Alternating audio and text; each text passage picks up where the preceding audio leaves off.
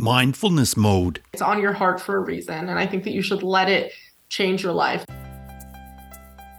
Hey, Mindful Tribe, Bruce here. Right now, I am in Orlando, Florida, attending PodFest Multimedia Expo. I've met up with some awesome podcasting friends, learned loads about new ways of building a tribe and running a successful podcast. And one of those ways is making sure to celebrate successes. And guess what? We've now passed 4 million downloads on the show, and that calls for a celebration. I've recently sent out Mindfulness Mode t-shirts to 3 people who emailed me with responses to my recent call out, and I'll be telling you about our $4 million celebration. Stay tuned for that. And now, sit back, relax, and enjoy today's episode. I'm here today with a digital nomad, and I think we are going to have such an interesting conversation because it really ties in with mindfulness 100%. She bought a one-way ticket out of the United States back in 2017 and has spent most of her time abroad ever since. And she's just been pushed by that feeling that life was passing her by. And she had a 9-to-5 job. She had a very good job that she was not complaining about. She was thinking, well, this is okay.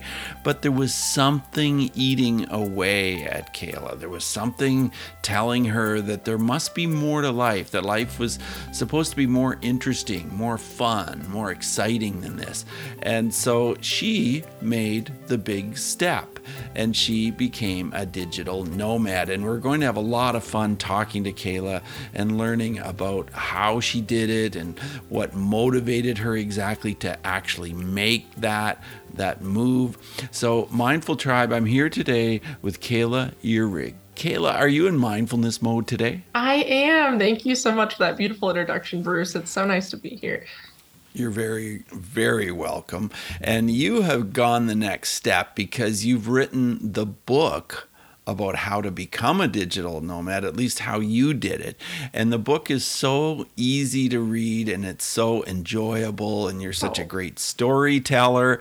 And so, not everybody is able to do that, to put your words into words that make sense to other people. So I really appreciate that you did that. But before we get into talking about your book, tell me what mindfulness means to you, Kayla. Oh, to me, it's just it's what I wanted so desperately whenever I was working in the corporate space. And I felt like life just flew by. It was like a scene in a movie where like the calendar pages rip off the months rip off the calendar, but nothing noteworthy happens.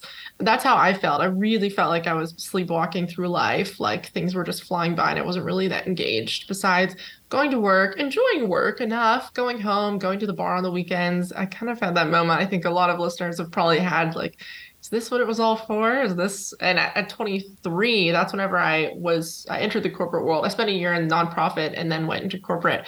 And I thought, is this it until I retire? Is this really what it's going to be? So that pushed me to try to, every day had to have more meaning than it was having at the time for me. And that was mindfulness. I think that's what was missing. Yeah. And I love how you described in your book how, the first time we go to a new grocery store, it seems like time slows down, or the first time we go to a new place, a new town or something like that, it's like everything's different, everything's new, and time slows down. But in your own life on a day-to-day basis, time just slips away from us. And have you always been so good at putting your thoughts into words?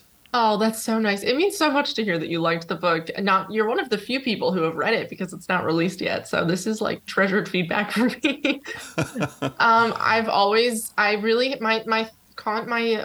Your inner voice. So everyone's inner voice is different. I thought everyone's inner voice was the same. You think that until you hear someone say, I think in colors, and you think, gosh, I don't think in colors. And I asked someone once, they grew up bilingual, and I asked them what their inner voice. I said, well, what language do you think in? And they said, of course, I don't think in words, of course I don't. And I thought, gosh, I do. I've always thought in words. I think in complete sentences. So in my mind, every thought I have is written. It's like, to me, so writing is very easy because it's exactly how I think. So there's no difference to me. And that it just comes very naturally to me. That's really cool. And something I discovered more recently is, you see, my son is into personality types. And so he's revealed a lot of things to me that I had no idea of. And one of them is that my wife loves sameness. That's what makes her tick. If we go to a restaurant, she wants to go to a restaurant that we know, that we're familiar with. And I'm the complete opposite. I want to go to a restaurant that's brand new. And so we had our anniversary on Monday. And so we went to a restaurant that we haven't been to before, but we went to see something that she had seen before. So without going into detail, my son said to me, "Wow, Dad, you really nailed it. You incorporated both aspects into that." And I could never understand not wanting to go to new places or new restaurants or new towns. Like I just thought, well, of course, everybody would want to do that. But everybody doesn't want to do that, do they, Kayla? No, it's amazing. It's so insightful that you learned that about you and your wife, because I think about couples that I know who have been married for, looking at my own, the couples I grew up seeing, and I think some people have still not kind of figured out, or they just haven't been able to articulate it about themselves and know what's different. That's really special insight into your marriage. Yeah. Yeah, it is. So way back in 2017, when you first started thinking about this and then made the move, how was it that you actually were able to push forward and actually do that? Whereas so many people think about ideas like this, but then they're like, oh, well, that would be too hard or something like that. How did you actually make it happen, Kayla? I was terrified, and everyone thinks that being terrified stops you from doing things. But for me, it really motivated me to do something big with my life, because my last year of college, 7 people in my life died. Freak accidents like cancer, heart attack. Okay, that's life. That happens. But plane crashes. My roommate's boyfriend just dropped dead one day. He was in his 20s. He had a seizure and just died. And they never found out why. There was no real, it was an inconclusive autopsy. So I entered the working world with this feeling that literally anything might happen to me tomorrow. Like I could get hit by a bus tomorrow or be in a plane crash. So I felt very afraid of life passing me by. And I was really particularly motivated by my Aunt Jane. She was about to retire. If you asked her, "How are you today?" she wouldn't tell you how she was. She would tell you how many days there was until she retired. She knew at all times, starting at like 500. 482 days till I'm retired. And walking out of work one day in the parking lot, she got hit by a car and she passed. And oh my gosh, what? Oh, that's so horrible. It was such a traumatic year of my life, but it was so formative because I entered the working world with like this incredible perspective, thinking about the end. I thought about death a lot more than the average person did, and probably still do. But it was a gift. It was terrible, but I felt like I can't wait until I can't have these regrets whenever I'm 60. I don't want to be counting down until I retire. And that fear really motivated me. I was much more afraid of that I was afraid of going traveling and not liking it and coming home, or doing, any of the fear of failure. To me, it was nothing compared to the things I was genuinely afraid of. And did you immediately liquidate? Was this a challenge? Because I know for some people it's like, oh, well, I could never part with my stuff. Oh, yeah. It was a transition for me. It was hard. First, I got rid of some stuff, and then I got a storage unit and kept some of it in Chicago. I was living at the time. And then after 3 months, I ended up back in the US for a short period, and I went to my storage unit and I cleaned out, let's say, half of it. I got rid of half. And then I put that in my parents' game room because they said, oh, you can leave it here. We have the space. And then that sat in storage for 5 more years, and I never used any of it. And I just got rid of it all last summer. I thought these are all in boxes. I don't even know what's in these boxes because and half of it was, it broke, the batteries leaked and ruined it. That stuff wasn't useful anymore, even if I had wanted it. So I threw away everything that was useless, and I gave absolutely everything away to a charity. So is it easier for you now to let go of things? Like if you get something that you really like and then you think, oh, geez, I really like this. Is it difficult to part with it if you decide later that it's too cumbersome to carry when you're going somewhere? I just don't accumulate anything. I accumulate almost nothing. So I have a backpack, 2 backpacks. I have a big one on my back and then a smaller one that I carry like front, flipped around. Mm-hmm. And that's all my stuff. That's Yeah. everything. So I Yeah, just that's say how you no to describe it in the everything. book. Yeah, I'm like a turtle. Yeah. And so what's the first country you went to? I went to Mexico first, and from there I traveled south over land to Peru, and then I came to the Netherlands. I met my husband in Guatemala, and I came to the Netherlands. That's where he's from, and that we lived there for 5 years, using that as our home base, and traveled a lot through Europe. And now we're traveling full time again. So, kind of went through different phases of life there, living kind of It's, more, stationary and we lived very small, very simply. We had like a one bedroom, well, it's kind of like a studio with like an open loft. And I'm so sorry about the sun. I'm sorry. I don't know if you can see the sun on my face. it's no problem. The clouds came out. I'm sorry if I look weird with the shadow on my face.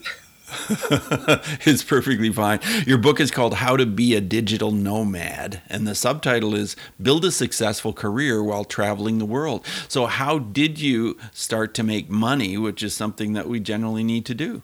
I started originally freelancing, freelance writing, any work that I could get. I was not picky. I thought I just need some experience working remotely.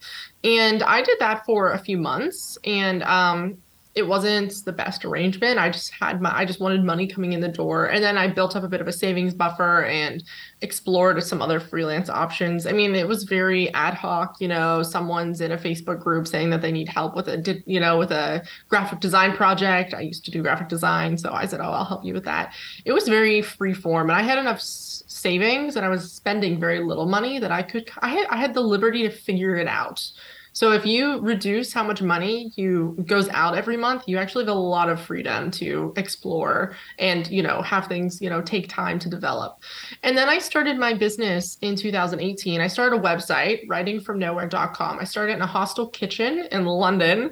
And I thought, everyone else, I see people with online businesses, not just freelancing to survive, but real businesses. And I thought, I want that too.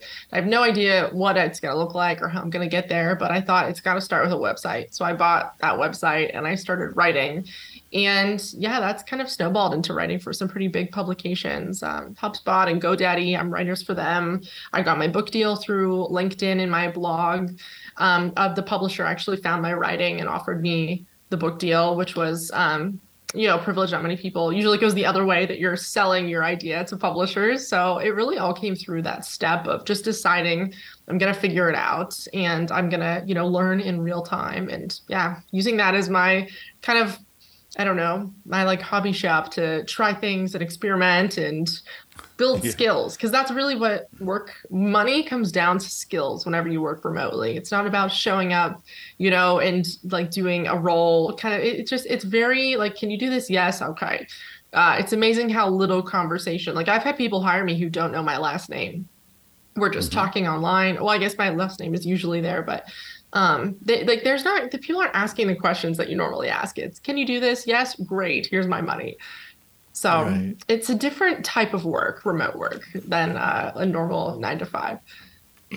But a lot of it involves writing, correct? Yeah, for me, that's been the backbone: writing and marketing, then marketing in general. Because if you write online and you want someone to read it, then you also have to learn to market. So writing alone is not like a complete skill set if you're by yourself. So whenever I write for HubSpot, people see it because people read HubSpot. Millions of people read HubSpot. But whenever I write for writingfromnowhere.com, the world doesn't know, right? Nobody's going and just typing it in to see what I wrote today. So then you also become a marketer if you are building your own business. Everyone is a marketer who builds their own business by default. Yeah. Yeah. So let's talk about the writing first. Have you always been a person who enjoyed writing even as a child? Yeah, I did enjoy writing a lot. I never thought I would become a writer. But I enjoyed it a lot, and my dad always told me, you should be a writer. And his mom told him that he should be a nurse, and he didn't do it. And then 20 years later, he was in his 40s, he went to nursing school. So whenever I was in high school, my dad was in nursing school. And he said, Grandma told me to do this when I was a teenager, and I think you should be a writer too, because that's your gift. And I went to school for art and then changed majors to journalism. So I was getting into the writing world, but I felt like I wanted to do more than just write. I really liked the digital side, like creation, graphic design was really like a big part of my role that's like what I did in the corporate world. I was a graphic designer. And learning to be able to do that on my website, I could write, but then I had to do the graphic design to make images and to, put it on Pinterest and Instagram. So it was that marriage of two loves. And I think that's why I enjoyed doing it so much for free. You have to enjoy doing it if you're going to make money. A lot of people start a blog because they want to make money, but they don't like to write and they don't like to market. And I think you have to like something or you're not going to do it for very long. Yeah. Yeah. Tell us about the marketing side of it. Was it just as easy as the writing? I mean, when I read your writing, it sounds like the words just flow. Oh. And when I talk to you, it sounds like, hey, I just did the writing. Like, was it pretty easy, and was the marketing pretty easy in a way? I didn't, no, it was hard. I had to learn how to write what people wanted to read and not just enjoy. Like I could, come up with like a rambling blog post for my website, but that doesn't mean it's helpful to anybody. I had to learn a lot. I had to change my writing style a lot. I took webinars, I took online classes. I was reading tips on LinkedIn every day. How do you improve your writing? I saw it like, I told myself I was going back to college, and instead of having assignments from a professor to learn, this is my assignment today, is writing for my blog, and I'm going to try to make everyone better. And marketing it as well, it took a long time. I mean, I didn't know anything about it. I didn't know anything about getting website traffic. I didn't know how to write for search engines. Pinterest, it was a big part of my business and driving traffic to my website. I didn't know any of it. So I had to learn all of it. And the learning process is very slow. And, you don't feel very good about yourself whenever you're learning like that because you don't know if any of it's right. No one tells you A+ that you did this correctly. And I was so desperate for that whenever I was, for the first 2 years, I was so desperate for somebody to tell me you're doing this correctly. And no one shows up to tell you that whenever you're self-employed. But isn't the A+ when you get so many clicks?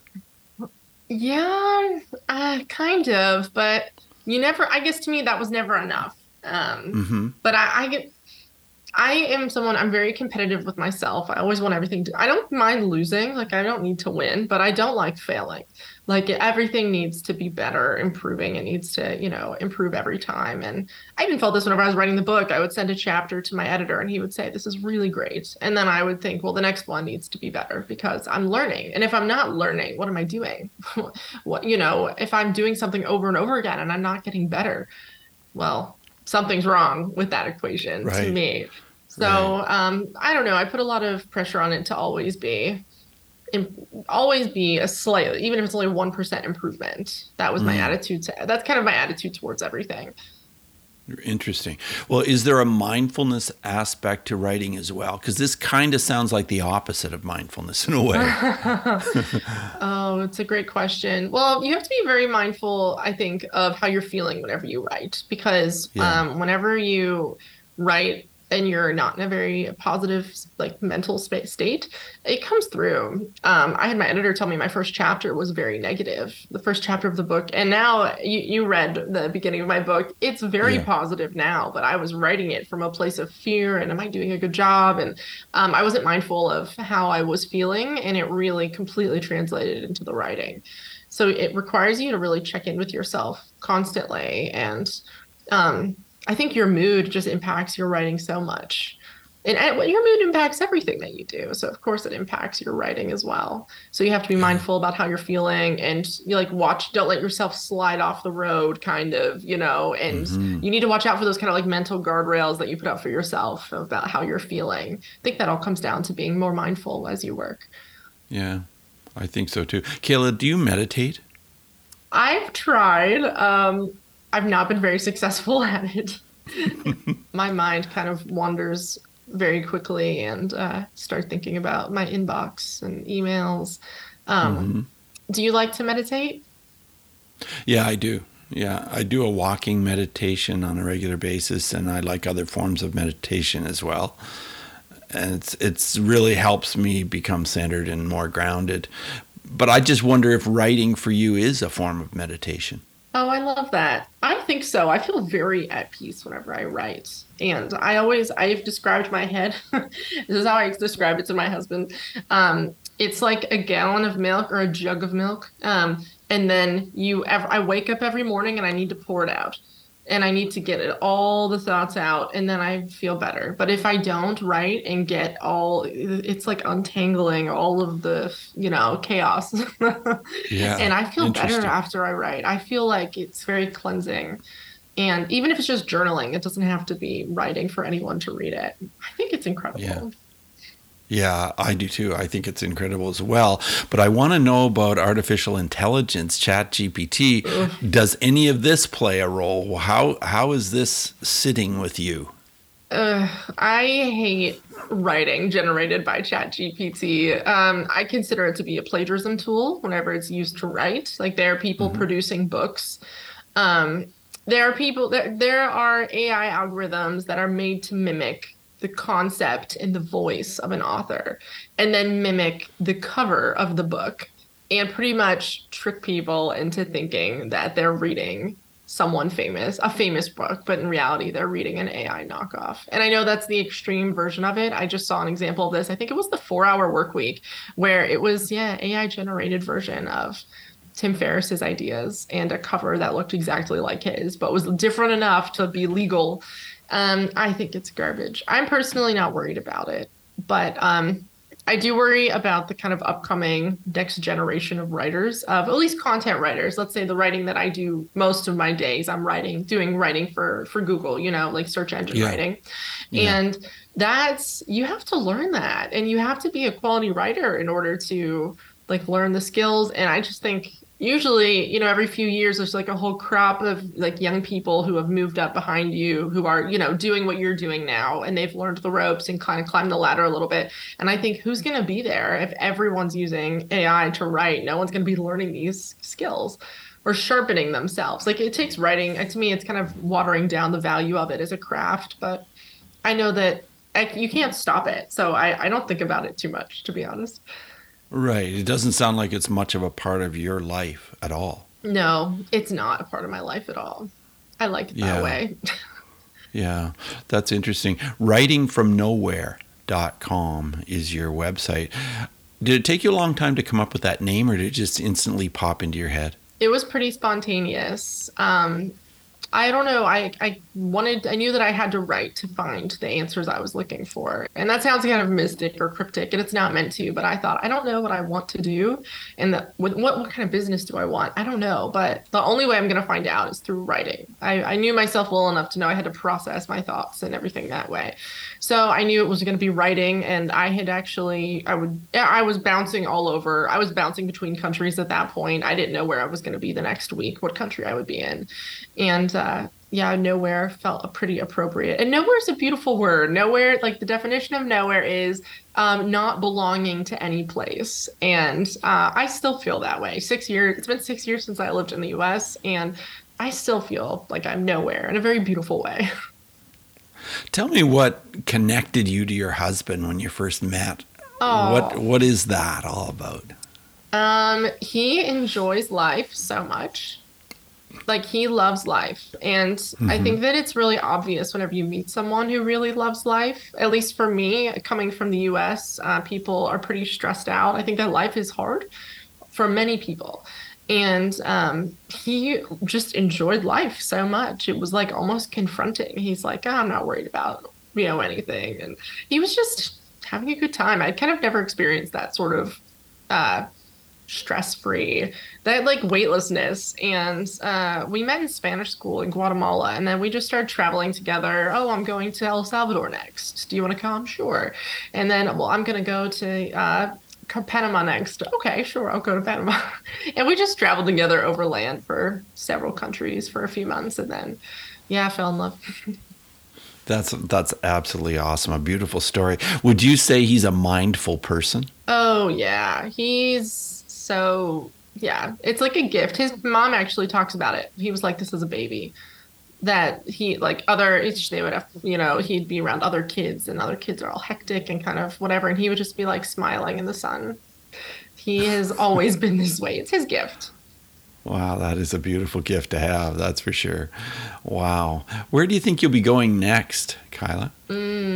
Gosh. I think Greece next, but nothing's booked, so it could be Ah, anywhere. yeah. And so is that your idea or his? It's Oh, I guess it was his idea because we need to fly out of Athens to Mhm. go to Portugal. We have plans 4 months from now on the calendar and nothing until then. So we know that we're going to be in Portugal in March, so we should probably fly out of Athens. And he said, why don't we just spend a month in Greece? Okay, let's do it Yeah. then. Yeah, we live out Yeah. of Airbnb. Because we don't have an apartment. I don't know if I mentioned that. Just to that adds a little bit more context to the drifting. We Yeah. this is our Yeah. lives. We rent Airbnbs 1 month at a time and just move around to a new country every month or a few months. Yeah. Have you felt like the Airbnb experience has changed over the last 5 to 7 years? I think it's changed for the better in some places in terms of the user experience, but I Hmm. do feel like Airbnb, it's not all positive. Some communities have been really negatively impacted by it. New York City just banned Airbnb, and I think it was a very positive thing. Oh, Um, because so many rentals, they were catering to tourists. I think a location needs to cater to its citizens first and foremost, and tourists should be after and that tourists need to come second. So whenever locals can't find housing because it's all being rented out to tourists, I think that's a real problem. right. Yeah. Yeah, I know it's a problem in some cities. I've heard that as well. Yeah. So I always ask a question about bullying, Kayla. Do you have a story about bullying sometime in your life where mindfulness would have made a difference? Mm. That's a good question. I I don't know. I have not experienced a lot of bullies in my life. I've been very lucky in that regard. Um, I'm not sure. I don't think I can. I don't. No stories come to mind there. I mean, I've experienced a lot of negativity, some name calling in the workplace, but I guess I never classified it as bullying because that didn't haunt me. Sure. I think bullying Sure. is Yeah, a pretty impactful negative experience, and that was I would just, agree. yeah. I don't think I can talk to anything that really does that word justice. Sure. Well, I want to ask you about haters as far as your writing is concerned. Have you experienced that online? Because most people that have received a lot of attention online have also experienced that. Yeah. I wanted to ask you about one of the most challenging situations that you've run into as far as travel and writing is concerned. What pops into your head that was just really tough to deal with? Well, in terms of hurdles traveling, there's a lot of language barriers. Sometimes the negative side of being in another country, like people trying to rip you off or scam you. It comes with a lot of challenges to live in a country. And, I'm never in a country long enough to learn the language much, the basics. But like right now, we're in Croatia. We're only here for a month or two, so we're not going to be becoming fluent in Croatian.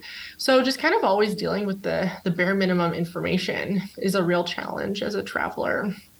Like the other day, we knew that the grocery stores were closed here on Sundays. And on Saturday, we said, well, we'll go to the grocery store and, stock, get food for tomorrow. But here it was a national holiday. And on the grocery stores were closed on Saturday also. And thank goodness there was a bag of spaghetti in the cabinet, but we would have legitimately had nothing to eat. And okay, it's 2 days. It's like a funny story now, but that's kind of life. Like we never have all the info about anything traveling. And sometimes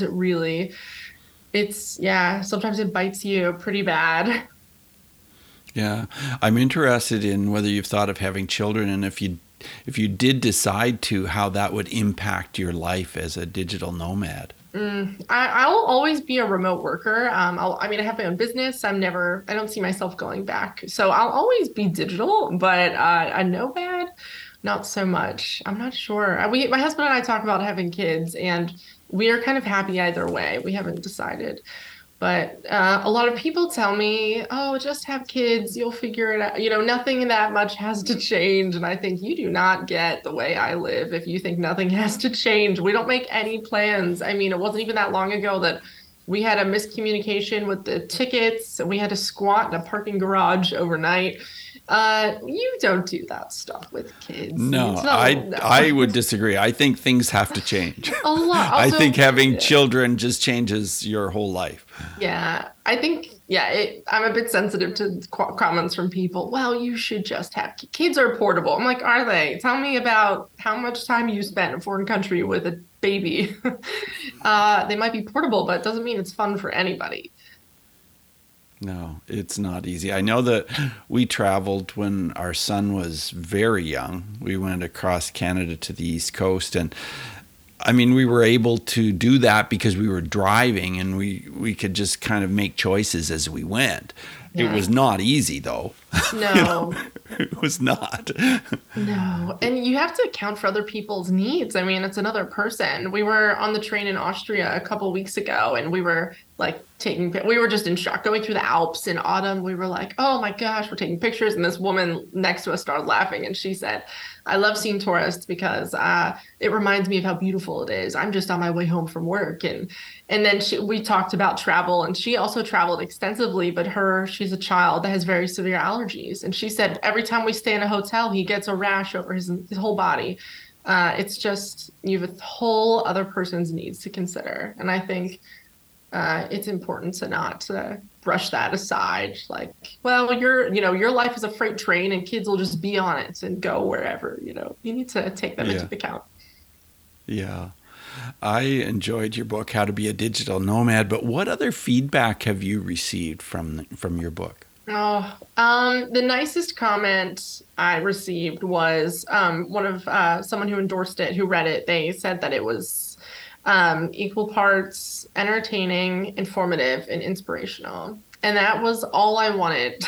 I wanted it to have all the info of a how-to guide, which it is a how-to guide, but I wanted it to have like all the inspiration of a hug and, like come with a hug with it, and a lot of funny stories, kind of having the cadence of a memoir while being really informative, because you can't talk about travel without laughing and telling stories. Or if you are doing it, I just don't think you're doing it right. You need to laugh at all these experiences and talk about the funny things that might go wrong, because things go wrong all the time and you need a good sense of humor about it.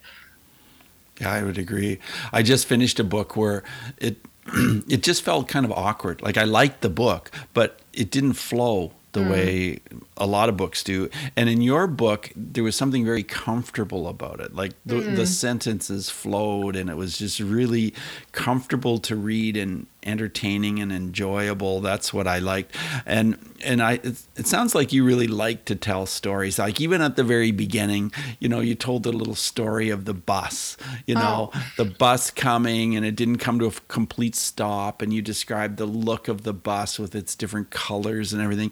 And it was only like a moment or two in time that you were able to create a story that for the reader was really enjoyable, and it really helped me understand you and what your life is like as a digital nomad. That means so much. Thank you for sharing that. Like I said, you're one of the only people who have read it. So, I could cry. It makes me so happy to hear that those stories resonated and helped paint a picture and kind of brought people on board. I wanted people to feel like they were jumping on that bus, and for the listeners, I start with a little story about a bus in Guatemala. I learned that buses don't stop the whole way whenever you get on. So they slow down and then they like wave you on, and you have to run and jump onto a moving vehicle. And talking about that. And I feel like it's such a metaphor for life in ways. Like the things you want to do will not, like it's not going to be comfortable. Like it's going to stop and someone's going to say, oh, would you like to get on? And you're like, oh, sure. I feel like that's kind of every adventure in life. You say, I don't know, but I'm saying yes. And let's just see what happens. Yeah, that's so refreshing. Is there a city or a country you've gone to where you just thought, well, I'm never coming back here? Oh, my. In the U.S., I hate Nevada. That's my least favorite state. I've traveled through most of the states in the U.S., and Nevada is a place I hope to never go back to. But I'm trying to think abroad. Most places, even whenever it's a really bad experience, there's something nice to it. I can't think of anywhere that I would absolutely not go back to in terms of countries. Oh, that's pretty interesting. So water or mountains, which would you prefer? Water. Yeah. Well, there's a lot of places you can go where you can be near the water, aren't there? Yeah, that's our goal. We try to be like pretty on the water wherever we go. We just spent a couple of months in Mexico, and the last Airbnb we had was on the Gulf of Mexico. And at night, if you like woke up to get a glass of water, it would open our bedroom door and hear the waves. Oh, And wow. that is and I'm saying it now. I'm thinking, wait, why did we leave? I don't remember. Because it's pretty cold here right now in Croatia. I'm like wearing a sweater as opposed to the tropics we were in, but. Right. Yeah. Yeah, What it's are been what are amazing. some of your tricks for finding the best Airbnb? Well, if you are willing to stay for a month, and I know willing, not everyone is able, but let's say you're able and willing to stay somewhere for a month, you are going to see huge discounts in a lot of countries. So you can automatically get a much nicer Airbnb for like an affordable price ticket, price tag that you couldn't have gotten before. For example, our Airbnb in Croatia is normally for a month $3,000 US dollars, but we got it for 1,000 because of the monthly discount. Wow. So And that's that way above discount our is pay right grade. there, built in. You don't have to negotiate yourself for that, do you? No, it's built in. Yeah, you set an Airbnb, you go to when you're traveling, and if you say I'm flexible and then say month, and it says how long are you going? Like a weekend, a week, I'm flexible, click a month, and then you'll see, and you have to click on the Airbnbs to see the discounts. It doesn't appear automatically anymore, but if you spend some time putzing around on the desktop, it's a lot easier on your computer. You might very well be shocked. I've seen places that are 20% of their normal cost from nice rentals for 20% of their normal cost. Like not 20% off, 80% off. It's Wow. incredible what you can find. Wow, that's awesome. Yeah, I've stayed at lots of Airbnbs, but not for an extended time. Like not for a month. I've never stayed for a month anywhere. So that's really interesting information.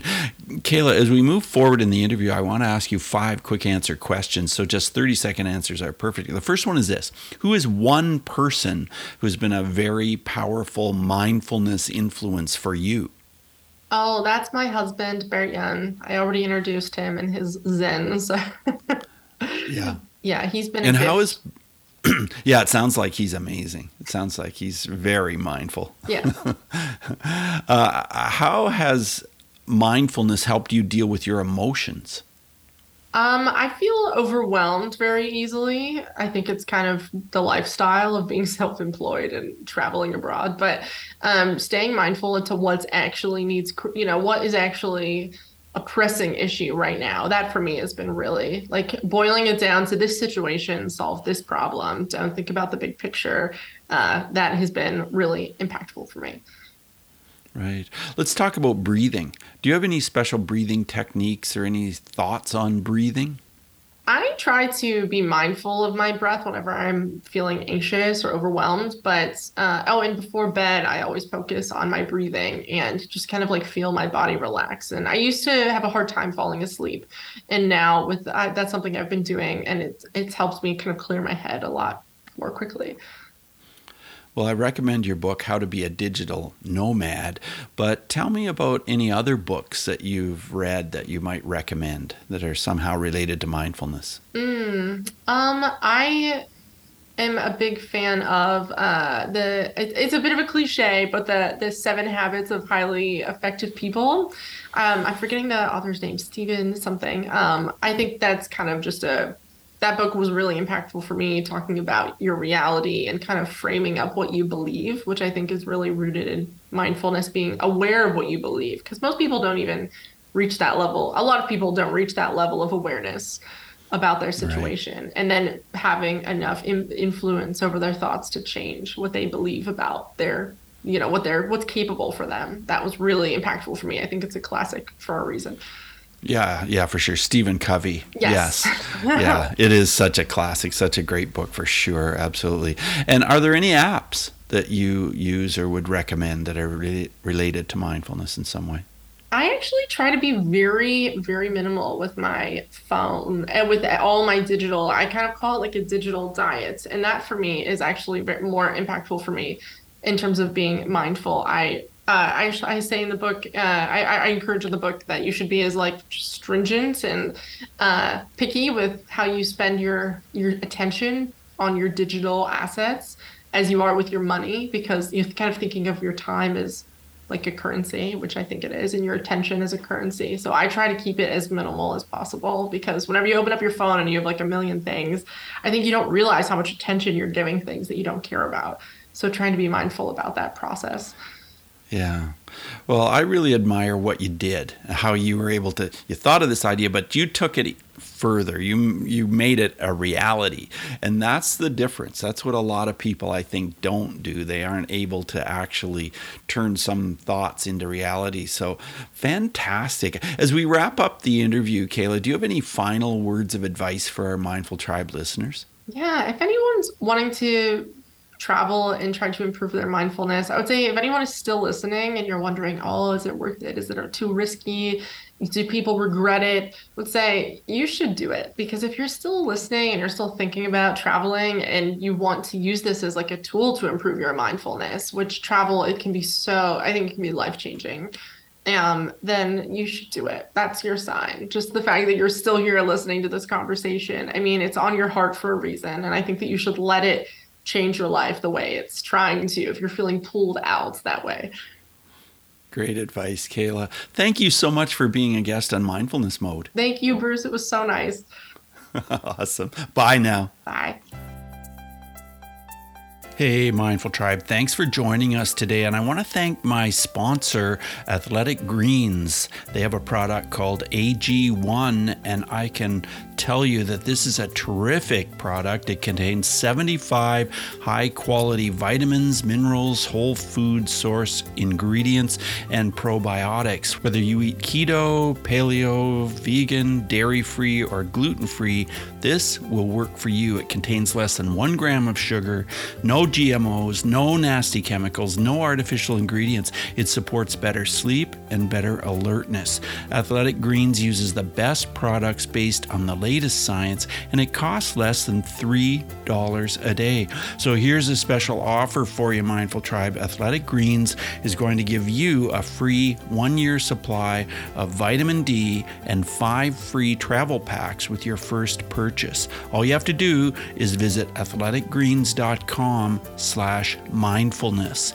And with that, take what we've learned today to reach new heights of calm, focus, and happiness. Stay in the mode.